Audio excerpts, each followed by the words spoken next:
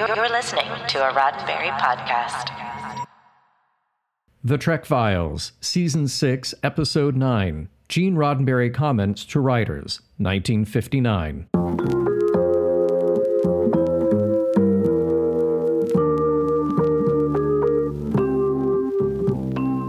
Welcome to The Trek Files, a look into the archives of Roddenberry Entertainment from the personal files of Gene Roddenberry. And now your host, Dr. Trek, Larry Nemechek. Well, hello, Star Trek fans, all you Star Trek historians. Hey, all you canonistas, I say that lovingly now. All you tech heads, yes, of course, I mean all you Trekophiles, spelled with an F. We've got a really special show today. We're going to dig way back into Gene's files and talk with somebody you very much know from today.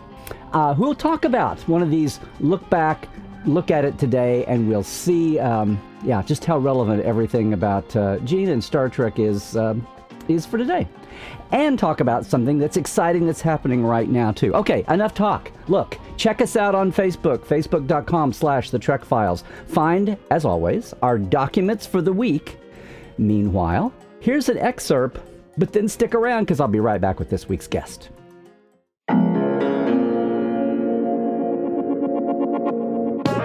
Since you are a very old friend, I feel an obligation to be honest about something else, too. Quite frankly, Pat, they did not consider this particular script well written. I wish there was some way to take the sting out of this, but unfortunately in this game, there just isn't. It may be, of course, that this particular area of action melodrama is not your cup of tea, or equally possible, perhaps, the suggestions I gave you were all wrong.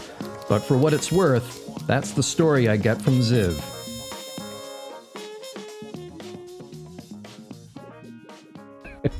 Yes, Trekophiles, at one point there was a small studio named Ziv. In all the days when TV was young and production studios were springing up all over the place, Gene was working on a pilot here called Foot Patrol, but he's doing a friend a favor. Or was he? Now, what I love about this letter and the other letters we've got in our documents this week is, once again, they show just how much the more things change, the more they stay the same, especially when it's in the words of Gene Roddenberry. And someone I know knew many of those words of Gene Roddenberry, and even after his passing, echoed them in much of her work. Someone you know today, especially if you're on the convention trail, is my good friend of many years long standing, a key person in helping me get the Star Trek Next Generation Companion done on time, just for starters, but a great old friend, and now you see her on the convention circuit. Lolita Faggio, get in here. I'm so glad we finally got you on the Trek Files. It's great to see you. Yay, I'm happy to be here finally. It seems like we've been talking about this forever. So it's great timing and lots to talk about, I hope, old and new. Yeah. Well, we've got a lot of things to talk about, but hey, listen, I neglected on your introduction there to say Lolita came to Star Trek as just another assistant for the producers and worked her way up, but then starting with the 6th season Next Generation, right? For the next 8 years, you were the script coordinator. I was. For all things Star Trek, before you entered your new era as an agent for a lot of the actors at conventions and appearing. Exactly. But we're talking scripts and writing. What comes up to you? You can talk about the job, but also what comes up as you read these notes of Gene to his supposed close friends who are, stop me if you heard this before, young writers trying to break into the business, right? That's right. And that's what happened on Star Trek, The Next Generation, Voyager, and Deep Space Nine, was young writers trying to break into the business. But seeing that letter from Gene from 1959, obviously he was trying to help people a long time before Star Trek was ever even conceived. So that particular letter was kind of brutal, though. Yeah.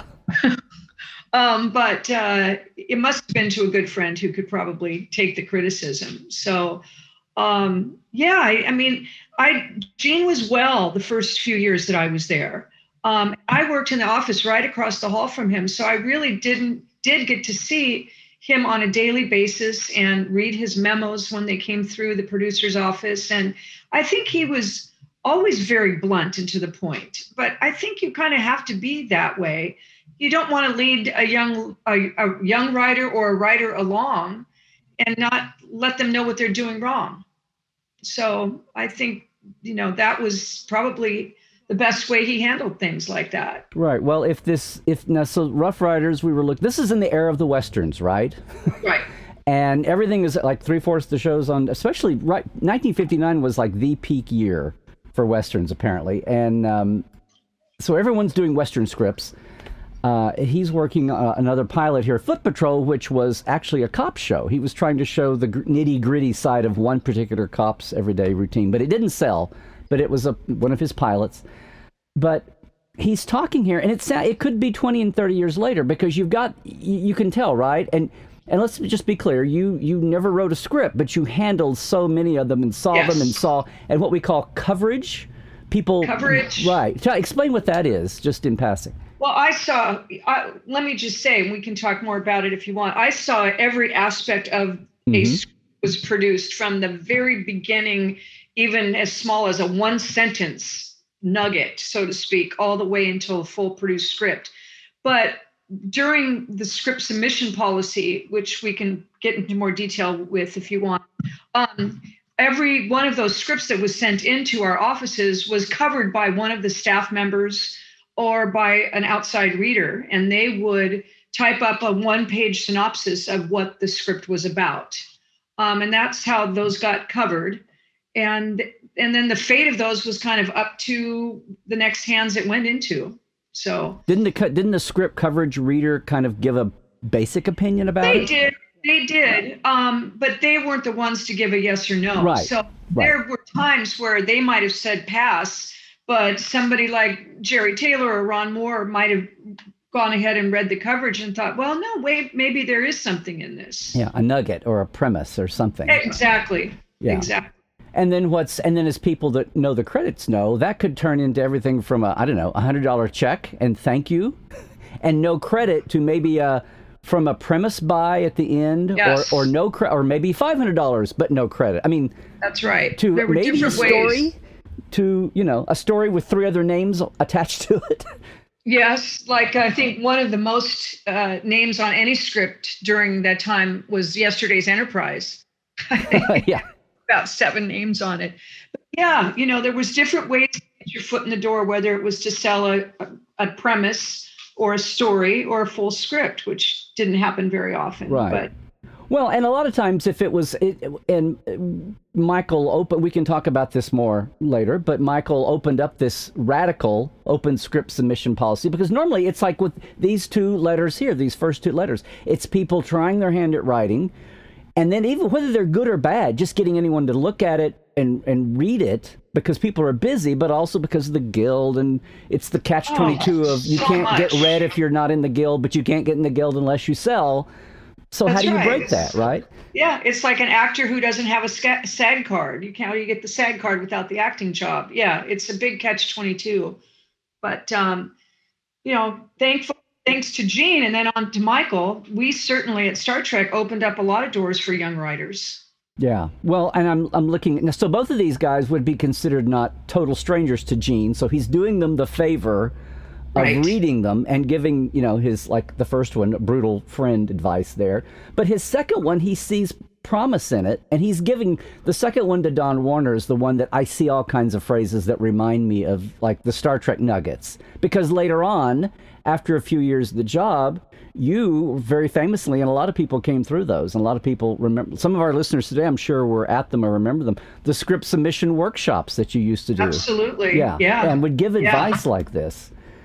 He tells in the Don Warner letter, he says it's not commercial, air quotes, enough to have an agent look at it. It's not in standard form, find the format, type it to what they want, all of that, and how to do your directions. But then he goes back and says, well, but the core story has some good points. So he gives a little, sugar with the medicine there. Yeah, he wasn't as brutal in that one. I think he saw more promise in that. Exactly, right. It was worth the investment. But again, some of these exact phrases, much less the intent, is exactly what would happen with, you had a form letter you used to send. Yes. Right? Yes. We had a form letter that we used to, I had forgotten some of this until I read the things you sent me. But well, you're welcome.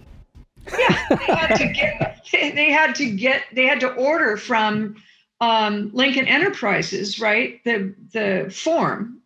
Oh, they got it from you guys. They had to write from you.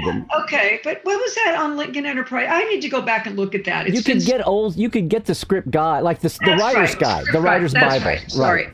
But yeah, so we would send out a form letter that would say, here's what we want from you. And we'd send it out with some guidelines. And it would come a letter from me and I would sign it and that would go out. And then from that point, if the writer or writers wanted to go ahead and write a script and send it in, then they would send that in with the submission form. And then that would get read and then covered and then usually rejected with a nice other form letter sent back to them with my autograph on it. And I run into people still all over the world. Even yesterday, my friend David Zappone, who's the producer on 455 Films, he said, I still have your rejection letter on my wall. Well, and what we're talking about is actually our third document this week. This was the first generation, because Eric Stillwell was still the script coordinator. I saw his name on there, yeah. But this is from 1991, but it got revised and updated all the way through until, I know finally, it was the year after you'd left, but when Voyager ended, and Enterprise, one of the fresh starts they did with Enterprise, because sadly, this was radical, right? Michael started this because he was desperate for ideas, but it was radical in that Gene's letter, what we've just been talking about, was the way it was for a good reason, because so many people, I mean, we have auditions for actors to weed things out. There's nothing quite so mechanical for writers, but people would pitch all the time and then come back later, a year later, and go, hey, you stole my story. Oh, yeah, that's when it finally had to end. They don't realize that 10 people have the same idea at times. Well, or that we'd already shot something that they don't know because it hasn't aired. But actually, the script submission thing did end while I was still there. It just got too far out of hand. Over the time that I was there, we received over 30,000 scripts. That's a lot. Yeah. And that's not even talking about people that pitched ideas. No, this is physical scripts that came, I have pictures of you guys with the mountains of scripts. Oh, and our office was just scripts everywhere. And that was kind of I hate to say it to people who knew that their whole life was in that batch of paper, but that became like the drudge work of the office. It was like, oh God, I've got to read some more, Yeah, even just opening them. But you didn't know when you might find a diamond in the rough. Yeah, and that was worth it, I think, in the long run. But I think it just became too much trouble and too many legal problems, and it was just to stop it. Yeah, I mean, there's this release form that says, I'm releasing you. I will not come back in a year and say, you stole my idea. And yet they did. And it ate up so much legal time that, it just was a great experiment. For a while. But my point is also a lot of these gems, we look, and there's so much. What's amazing is these 1959 letters that Gene is writing to friends. He's going over some of the same points that you give people. Here we are 40 years later, plus 50 years later, and you're giving people a format of Star Trek. You're giving it in brief. Right. You're giving them, and the packets that you used to have for your workshops as a bonus. I remember you had whole scripts. That was fantastic. And beat sheets and story documents, and all of it. That was. I look back on that, and those people getting to sit in a workshop with Ron Moore and Brandon Braga for only then, I think, $100. That was a really good deal. Take that whole packet away. And they were at a convention, so they were getting a convention experience on top of it. And it was so rewarding there were quite a few times, I don't know how many, I'm old and I'm forgetful now, but to actually see some of those people that we did the workshop for come through and actually in the door of the writing department. Right. Because a lot of times people would send a script that had some promise and you wouldn't buy the script, but they'd get invited in to pitch. Yes, exactly. Yeah. Exactly. And there's lots. And then, of course, the success stories are, and maybe they didn't come through this process. They did what Don Warner was trying to do here and what Pat Kieran was trying to do. Ron Moore's first script got handed off, read. And it's Ron and Renee Echeverria, I think, are the only two people whose spec scripts were basically produced as the offspring for Renee and the bonding for Ron. Yeah, but I always say there's four. Okay. Also, Melinda Snodgrass's Measure of a Man. I'm pretty sure was bought and shot pretty much as it was. I'm almost positive of that. At least I've said that for the last 30 years, so I hope I'm right. I think you are right, yes. I do remember one, and it was it third season? We were of Next Gen scrambling for a script, and they found Tin Man in the sludge pile. Right. And they pulled that. I think they did rewrite that, but not a lot. So I think it's those four. And you know what I'm thinking about is Melinda was a known writer. She was a novelist. She was. What I'm thinking of is Ron and Renee are like young waiters. Exactly. No, exactly. And like you say, Ron's came in through a friend and was handed over, but Renee's came through the script submission policy. So yeah, he was waiting tables in New York City and didn't know if he wanted to be an actor or what. And there he ended up. We brought him out from New York for a meeting, and he happened to be there when Gene passed away. So we kind of shut everything down for a few days. So we had to keep him in Los Angeles before he could go back to New York, because they were going to give him a script assignment. So. Well, I hear from people all the time who talk fondly about, even though they got rejected, they've got a Lolita Fajo rejection letter. But you mentioned Dave, that's quite coincidental, because the reason you've been talking to Dave is something that's here we are, very much on our minds right now, right? Right. With we're currently in production doing the Voyager documentary, unnamed yet, so it's called The Voy Doc. And it's being produced by David Zappone, who owns 455 Films.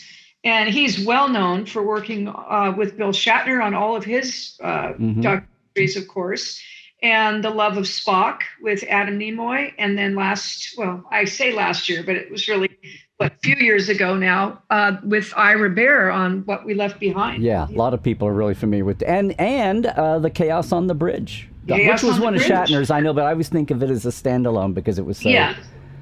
It was so distinctive. Yeah. And Dave has a long history with Star Trek.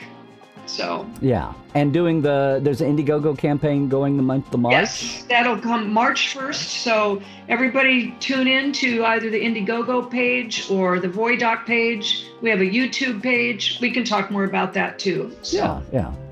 Very good. Well, it's like what I love to say about the Trek. I love finding these letters from 1959 and going, oh my God, this was said in the 90s, and it could be said today. And, systems come and go, but everybody is still, we have people out there that want to tell stories, and some of them are better at it, and some of them need a little help. But, that's right. It's just amazing how much... I laugh now because we have these short seasons where there are more producers than there are slots for episodes. So the third-party writer is kind of a dying breed on a lot of TV, but the instincts are all the same. Yeah. Well, Lolita, I'm so glad to have this, I say trip down memory lane, but still very much relevant to today. And listen, this whole thing about the Voyager documentary and some of the other folks you worked with at Star Trek are so exciting. Would you come back and be with us for another show? Oh, absolutely. Anytime. Cool. Thank you so much for having me. Oh, sure. Well, like I said, long overdue. Yes. Thanks. The Trek Files is produced by Roddenberry Entertainment. Executive producer, Rod Roddenberry. Now, all of our documents and your chance to comment are available at facebook.com/The Trek Files. Check it out every week. And for more deep diving of Star Trek behind the scenes, visit Dr. Trek and Portal 47. That's me at LarryNemecek.com. Trek well, everybody.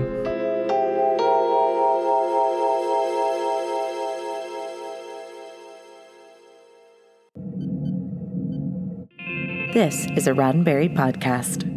For more great podcasts, visit podcast.roddenberry.com.